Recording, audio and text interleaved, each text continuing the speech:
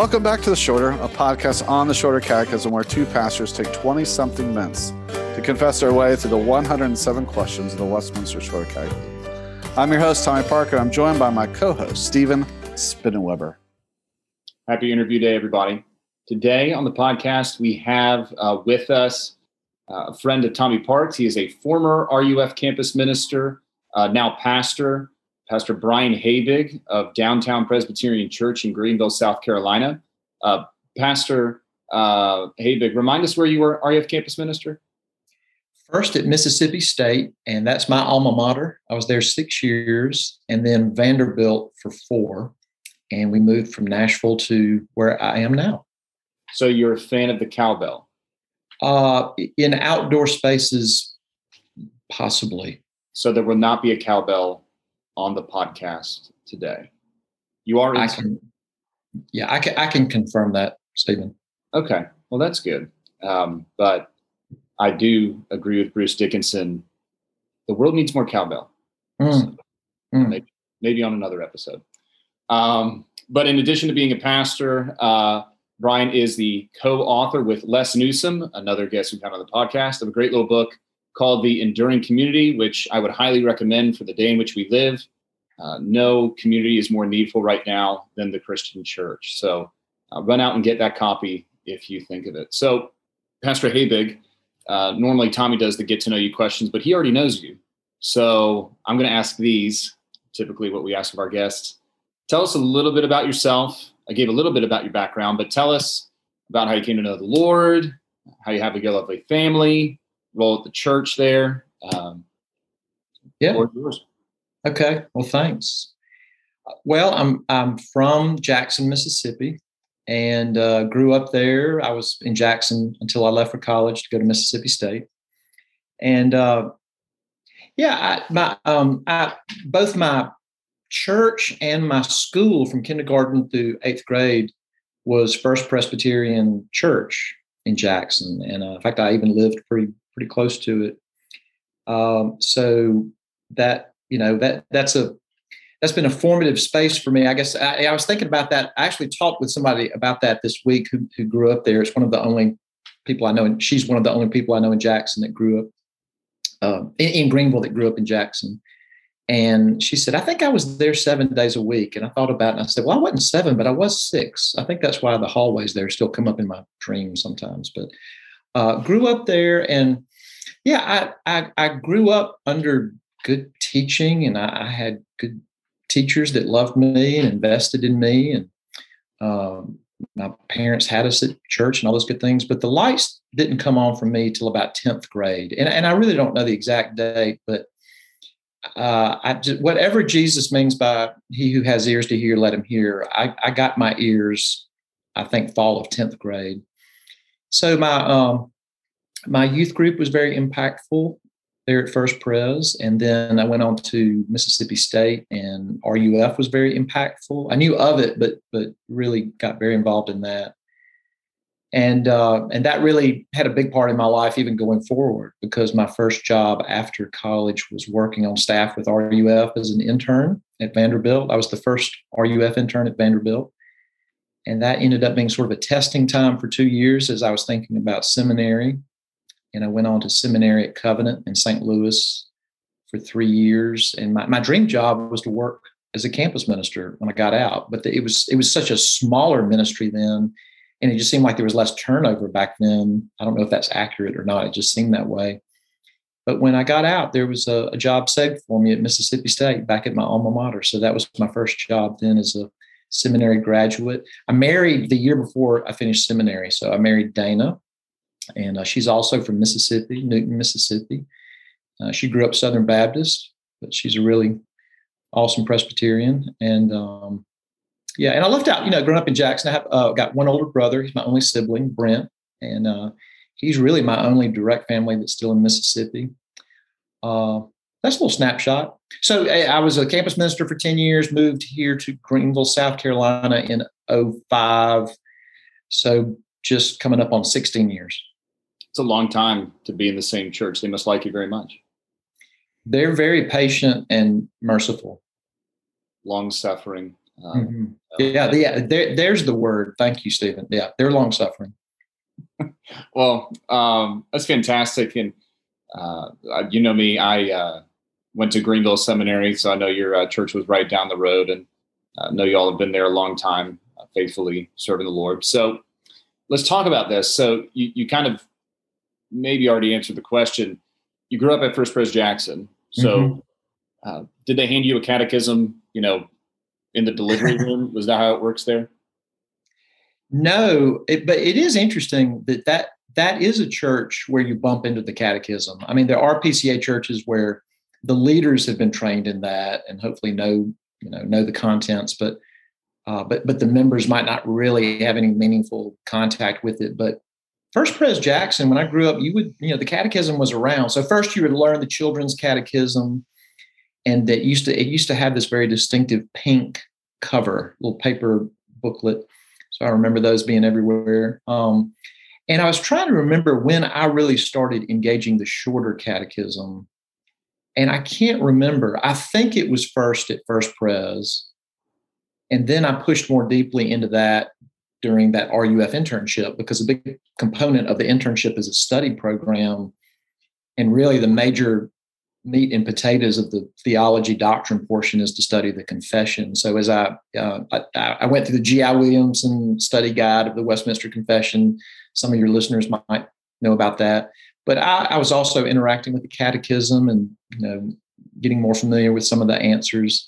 And I'm sure several of your guests have said this. Les Newsom said this. I listened to that interview, that as he was wrapping up seminary and he's preparing for, ordination exams, I know at RTS Jackson, they had to learn that. We were not required to at Covenant, but it was used in preparing for ordination. So that took me further than I'd ever been at that point. But yeah, grew up around the catechism. And that's one of those things that, like, when the lights came on, it was great that, first and foremost through biblical instruction, but also through catechizing, that I heard somebody put it this way. I owe this to Jason Sterling. He was an RUF minister at Ole Miss, and he's at Faith Presbyterian PCA in Birmingham. But he said that he's told his kids that he taught them the catechism so that one day when the lights come on, there'll be some furniture in the room. And I kind of felt like that happened to me, that not that I knew everything, but when the lights came on, there was just already some good stuff there that now took on a new look. Didn't David Strain say something like that, Tommy, where he knew someone in his church or a family member who had been catechized, grew up, hated it, walked away, but then when they came to, they had a pretty full body of theology to kind of catch them, So that's a pretty cool, that sounds somewhat parallel to your experience. Yeah. By the way, Stephen, since you're a Greenville Seminary grad, that's correct? You're yes, Vegas. I sometimes forget this is the case, but I'm really Presbyterian, humanly speaking, because of my mom. She grew up in Alabama. She grew up Methodist. My dad grew up kind of nominal Southern Baptist, but Mom grew up Methodist, but got a scholarship to Belhaven. It was Belhaven College. Now it's Belhaven University, but it's just that and First Pres Jackson are very close to each other. So that's what moved her to Jackson, and really how our family started in Jackson. But my mom, this is funny, my mom had Morton Smith before Joey Pipa had Morton Smith. Whoa. Yeah. I have a And for those of you listening who have no idea who these names are, Joey Pipa, until just recently, was the founder and president of Greenville Seminary. He just handed over the reins to Jonathan Master.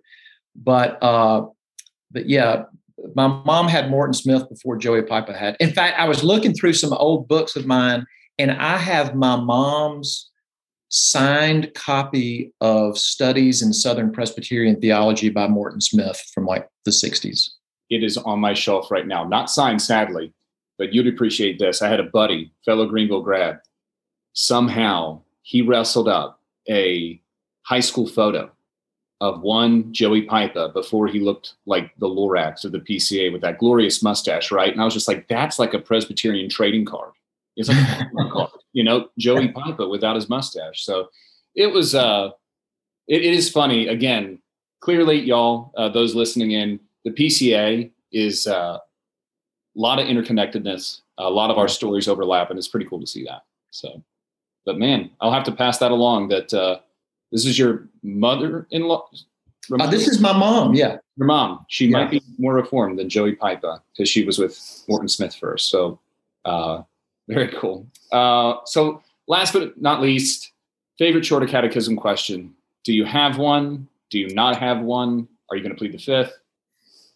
Man, I've only listened to a couple of episodes, but I know that justification, that's a fave. Of course, I love that one. I bet that'll come up later as we talk. But one that means a lot to me, and it's going to sound like such a downer, but there's a reason. It's number 19, and it's asking about the misery of the estate that humanity fell into after the fall. And it says that all mankind by their fall lost communion with God, are under his wrath and curse, and so made liable to all miseries in this life, to death itself, and to the pains of hell forever. And even though that's so weighty and so sad, heartbreaking, to me, it's been helpful because when I stand up in front of people, there's this great, you might say, binary thing on my insides that I'm trying to convey, is that there's bad news and then there's good news. And the bad news is already true. The good news is for us, but it's not a foregone conclusion that everyone in front of me has believed that good news. And so some of getting to where you see why the good news is such great news, that it's the best news ever, is you've got to have a robust understanding of the bad news. And the bad news really gets truncated sometimes. I mean, I know the temptation, and I'm sure I've at points done it more than I realized, where you sort of make it out like the big problem is that, we don't make the best choices, and we sabotage ourselves spiritually, and we don't really get to all the life that we could. And in a way, all of those are true, but that's not a full picture of the objective bad news. Whether you subjectively experience it or not, objectively, that's the bad news, is lost communion with God, under his wrath and curse, so made liable to all those other things. And I don't necessarily quote that all the time from up front, but it's in me when I'm, and not just preaching. I mean, when I'm just talking to somebody one-on-one or doing a member meeting. Like I had a meeting yesterday with a young woman about joining our church. And I asked her that. And I wasn't looking for any jargon. I wasn't looking for catechism language. But I asked her, just what's your understanding in your words of what's the bad news and the good news? I mean, she had heard me use those categories. That didn't just blindside her. But what is the bad news? And I didn't want her to just say, well, that, we just really don't know what we're doing spiritually. And again, that would be true, but I want her to know something more robust than that. I will say this, the tie would be with, I think at 37, about, what happens to believers when they die. The souls of believers are at their death made perfect in holiness, do immediately pass into glory, and their bodies being still united to Christ do rest in their graves till the resurrection. And I always need that, but we buried a 12-year-old in our church last year, and it was just a doozy. And I needed that one in my pocket. And I did quote that one to several people to say, we've got to hang on to that. Well, thanks, Brian. Well, today we're going to look at questions 88 through 90 of the Shorter Catechism that kind of focus on discussing the Bible and kind of this whole idea of the Bible being a means of grace. So first, how would you quickly define a means of grace? It's a pretty churchy word. I think in Presbyterianism, we throw it around quite a bit. But maybe somebody who's not grew up Presbyterian or had Morton Smith back in, how would you kind of help somebody understand that concept? By the way, we didn't even cover how my mom once had lunch with Martin Lloyd-Jones, but we'll press ahead. Yeah. No, it's interesting. Means of grace is a little bit jargony. It's not, the Catechism speaks in terms of outward and ordinary means of the benefits of redemption, and that really is a mouthful. So, means of grace is definitely more memorable and portable. But I would just say, okay, just break it down and think about what is grace. Grace is undeserved, unearned favor from God, not just from a neutral starting place, but in the face of demerit and deserving condemnation, non-approval, non-favor. So that's what grace is. And grace only comes from God. But God has set up the world and set up our redemption and even the life of his people in covenant with him, where he works through these means. When you say it's the means of grace, it can be, best case scenario, it can be a helpful way to say the grace is not coming from the doing of the action or from an object. The grace is not emitted from the physical object called the Bible or from the act of preaching. Because you think about it, and I have been asking this since I've been a preacher and teacher. I've asked RUF groups this. I've asked my congregation this because it's so, I think, illustrative. With whom did Jesus use his harshest words, his most severe words? Was it with drunks? Was it with prostitutes? Pretty easy to demonstrate it was with Pharisees. And the Pharisees were doing these actions, that we call the means of grace. They were searching the scriptures. He said they were searching the scriptures. They were praying. They were in worship. So the grace doesn't originate with the object or the action. Grace has to come from God. But he works through these means like the word and prayer and the sacraments and, on and on. So I think, and, I'll say this too, Tommy. It's funny. I had a conversation with a church member about this today, or a married couple, actually, two church members, that when you talk about means, you also need to talk about end. And when you talk about the means of grace, it may not be the perfect way to express it, but it's actually a helpful way to remember what is the end game. So should you read your Bible and should you listen attentively to preaching and prepare your heart beforehand to have a better marriage or unto having great kids or unto experiencing more joy? All those things might happen, but the end is God. He's not a means to something else. So we read the word, we listen and, heed the preaching of the word of God. We pray. We're in public and private worship. We take the Lord's Supper to know God and to commune with him and to be close to him as he reveals himself to us. So why? So Catechism question 89 gives this impression. It talks about the Bible, and it gives this impression that preaching is maybe in some sense more important than just simply Bible reading.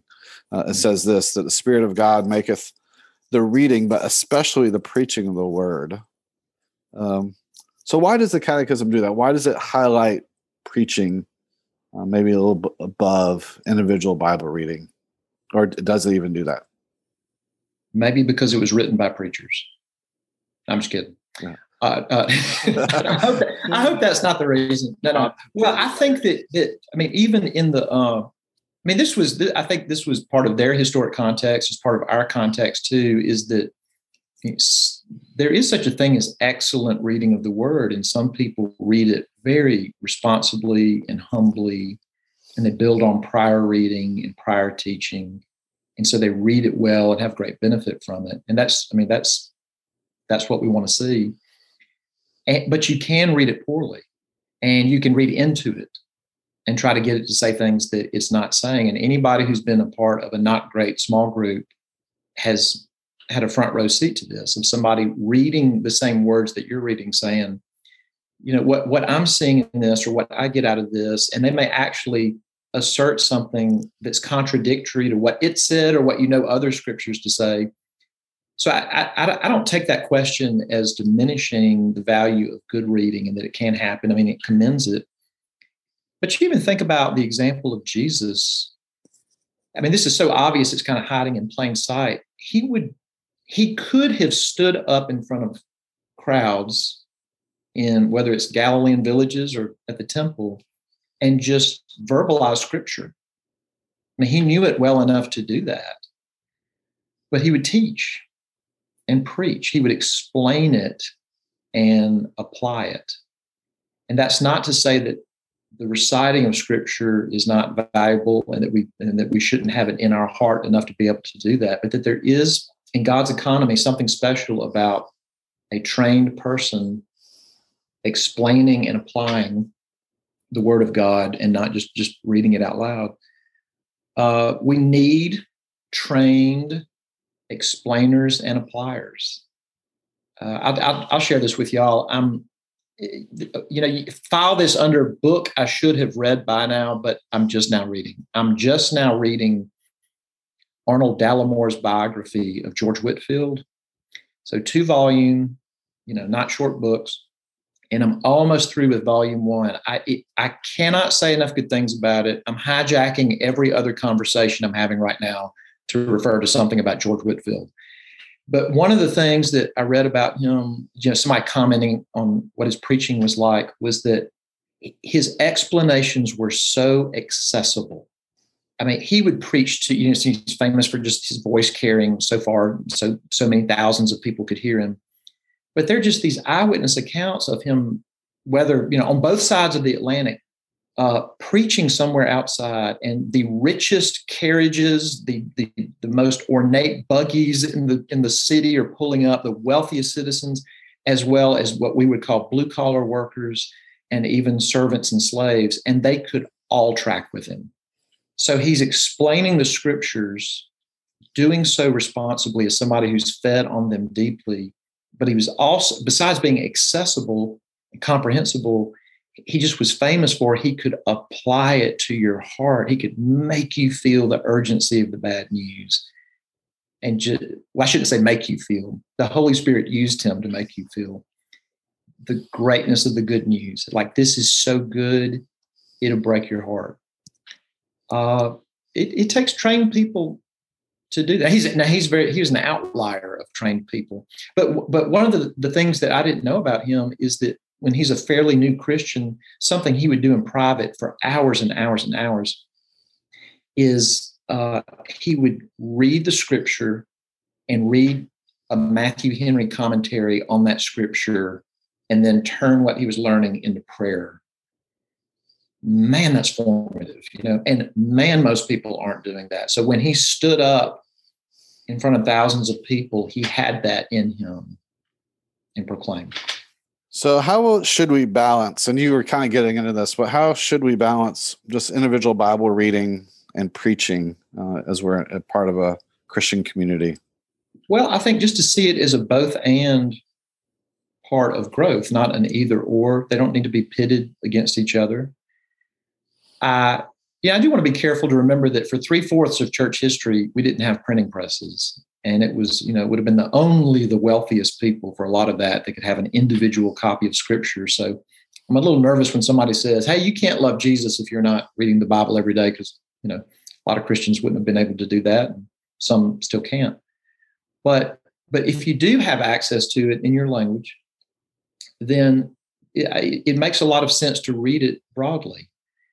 My little pet theory, I don't know if I should go public with this on a podcast, but y'all seem friendly and inviting. So my little theory is that I think Scripture almost operates like food, where, we talk about macros and micros, your macros of protein or carbs or whatever. And then micros are like these micronutrients, like, I don't know, magnesium, selenium. And I've wondered if, it's not hard to figure out what the macros would probably be. It's like the Gospel of John or the Gospel of Mark. But I wonder if the way God has set things up that, Jude and Nahum and Haggai are in some ways are like the equivalent of magnesium and selenium. You need those two, and you could go a long time without hearing that preached from up front. But if you can get it, you need to get it. I know one of the biggest barriers to read broadly is just you're bumping into so much stuff you don't know. And it's just, and you feel behind as soon as you start. Because I've grown up with the Bible and just been building and building and building on that, I guess a more recent experience, this would be around the time my son Henry was born. that helps me empathize for people in that situation is the first time I read Lord of the Rings. I'd heard about it. There were no movies yet, but when I started reading it, it was the feeling of, this is incredible, and I feel like I'm drinking out of a fire hydrant. And how will I ever remember all these names and places and details and all that kind of stuff? Well, you can't. So you just power through and you get what you can, and it's waiting on you the next time, and you build on that. And I just would say to anybody, start reading through the entirety of God's word. That's not to diminish the unique role of someone preaching the word to you in public worship. But if you have this gift of the scriptures in your language, you need to work through the whole of it. And all things being equal, the Old Testament part, which is, way over half of it, almost more like 3/4 of it, is going to be the most intimidating part, and you won't feel like you have your legs under you. Keep going. Maybe you can have something like a study Bible off to the side, and you can read about this new book you've never read through. Like, if you do read through Nahum, what is that about? But just read through it and just keep doing that for the rest of your life. So I'm trying to figure out how to ask this question well. So Christians. Hey, let me ask you this time. Did that answer your question? I mean, of the balance. I know that's easier said than done, but I'm torn here, because on the one hand, there have been massive portions of church history where the preached word was the scripture you could get. I mean, that was the scripture you could know, unless maybe you're in a town and there's a chained Bible to the pulpit that they would let you go read. But man, I'll just say this: I can sometimes spot, or it's almost like smelling an aroma. I can pick up on a whiff of somebody that isn't learning anything from the word directly. Everything they're getting is secondhand. Mm-hmm. And it can even just kind of start to look like you're living off borrowed capital, and you're not in this direct contact with the scriptures. And even if all you have is preaching, you can hide some part of that in your heart and interact with it directly. Even if you were illiterate, you can do that. And all of us need that. But if you've got all the scriptures in your language, then you've got a treasure. Yeah, no, I mean, you got the old Martin Luther quote, where he talked about, why I sat around and did nothing and drank beer with my friends. The word of God did everything. Well, I mean, in your point, typical RUF minister, Tommy. Typical. Yeah, I know. Yes. He didn't have the beer while he was preaching. Yeah. But so next question, it kind of flips what you're kind of bringing out, because, for a majority of church history, we had a preacher in a small town giving the word. Now we have the ability to listen to any preacher in the world. And now with COVID, almost watch any preacher in the world. And often, I think in our PCA reform circles, the question always pops up, who are you listening to? And so how does an average Christian think about preaching versus how we should think about preaching? I mean, this is anecdotal. I don't have research to prove it, but I can't speak for other cultures. I would say probably for most American culture, I think especially white American culture, the posture that we're coming with, and I mean for people that love the Lord and, want to grow and all that, I think we probably instinctively come in a posture of, this is a talk which I will assess, rather than this is a special moment for which I need to pray. I know it's very binary, but I think that's probably pretty true. That, kind of like, this is a talk. I'm sort of up over it. I'm assessing it. If it's interesting enough, if I like the tone, the illustrations, the person, the length, the applications, I'll sort of let it in more. If not, I'll hold it at arm's length and assess it, critique it. And believe me, I have done as much yucky critique and assessment as anybody of other people. But I don't think we instinctively humble ourselves and say, I don't know, it may be a humdinger, it may be so boring, but someone has been, we hope, meditating on and studying and praying over this text. And really for me, hopefully they've been praying for who's going to be in front of them tomorrow. I mean, I'm saying this from the vantage point of I'm going into, hear a sermon from somebody else. And I need to pray that God would use it and pray for the person preaching. And then I need to listen carefully. And then pray on the other side of it. Lord, don't let me hold that at arm's length, but I need to feed on your word and I need to heed your word. And I need to humble myself that I might be exalted. It's a question of who's assessing who.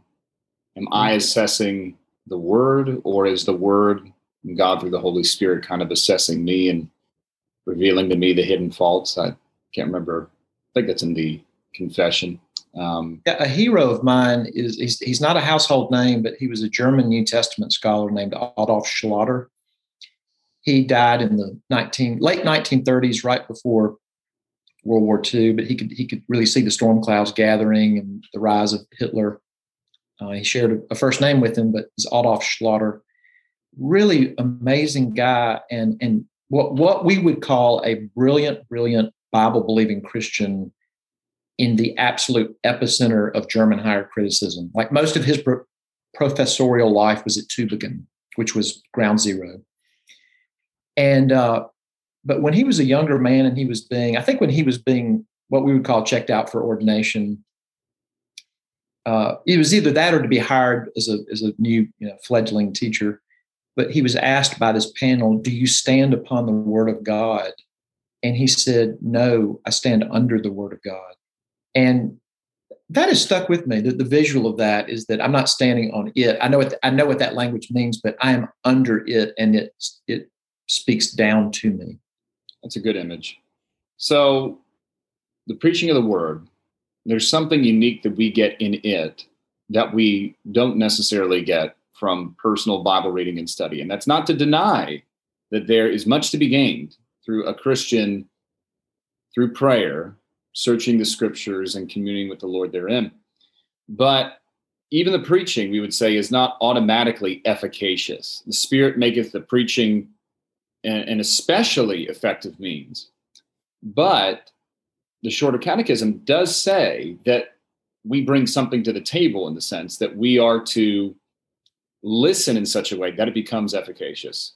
So could you describe for us, based on the Shorter Catechism, what that looks like? What does the preparation for the preaching of the word look like? Because a lot of things you mentioned are internal, and then those are all important, but internally and externally, how do we listen to the word and the preached word that it might become efficacious?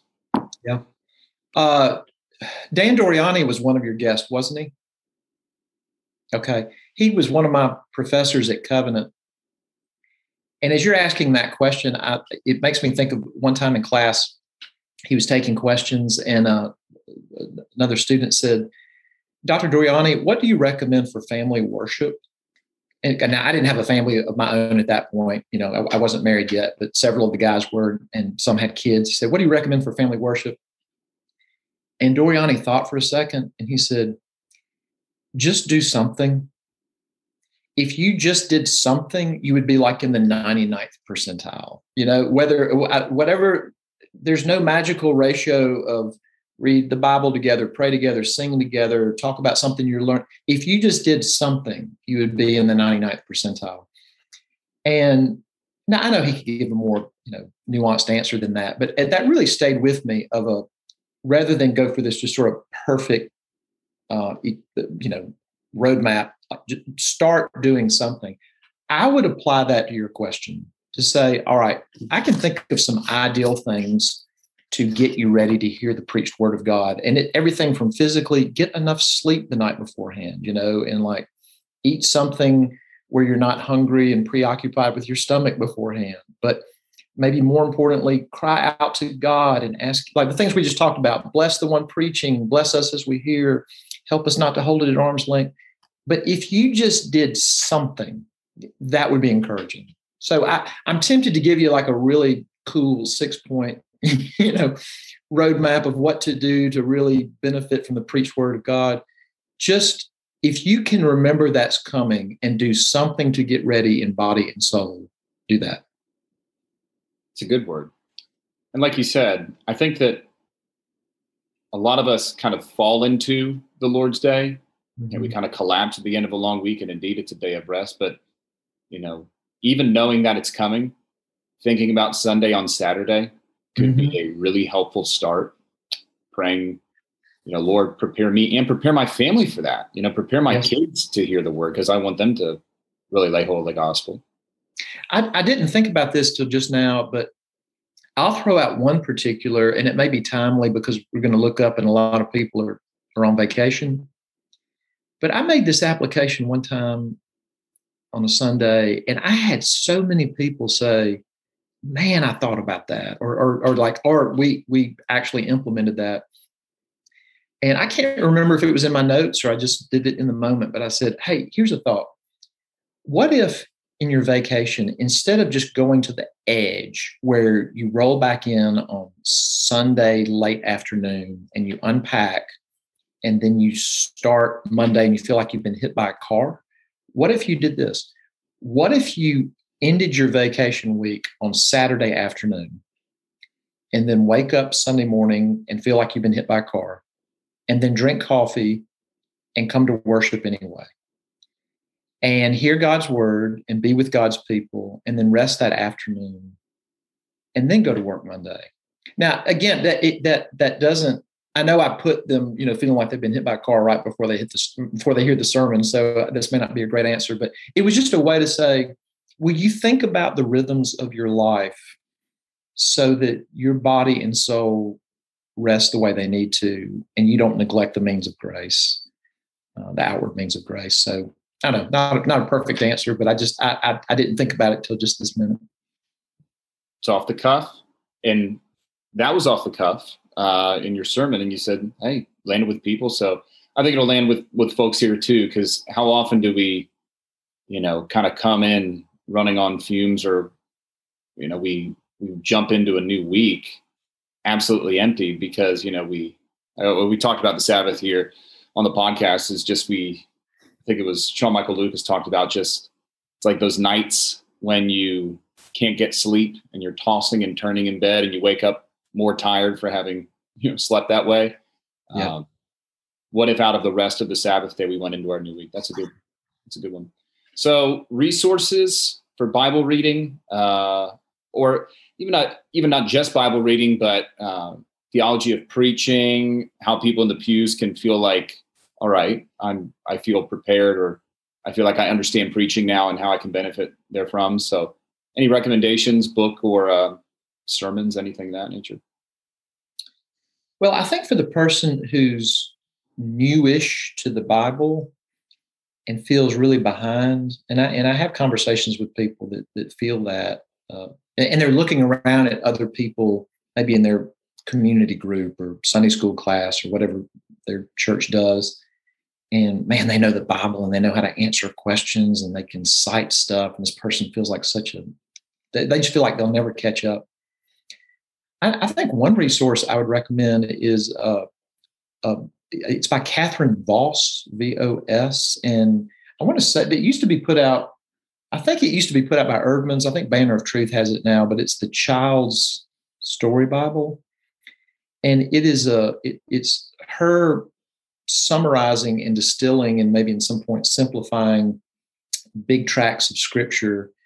I think for somebody new to it, that could really help them, especially with the Old Testament.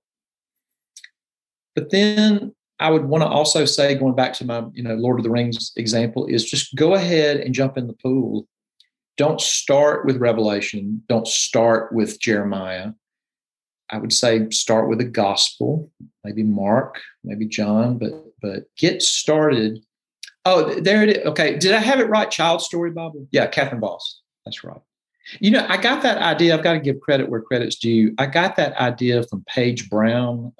This when she was Paige Benton. We sat by each other in Greek for a year. She missed like one. I missed more than one. But she was on staff for years with RUF at Vanderbilt and just worked with so many girls who were not coming from a church background, did not have biblical literacy. And she recommended that a lot. I think her mom and dad had, used that with her siblings.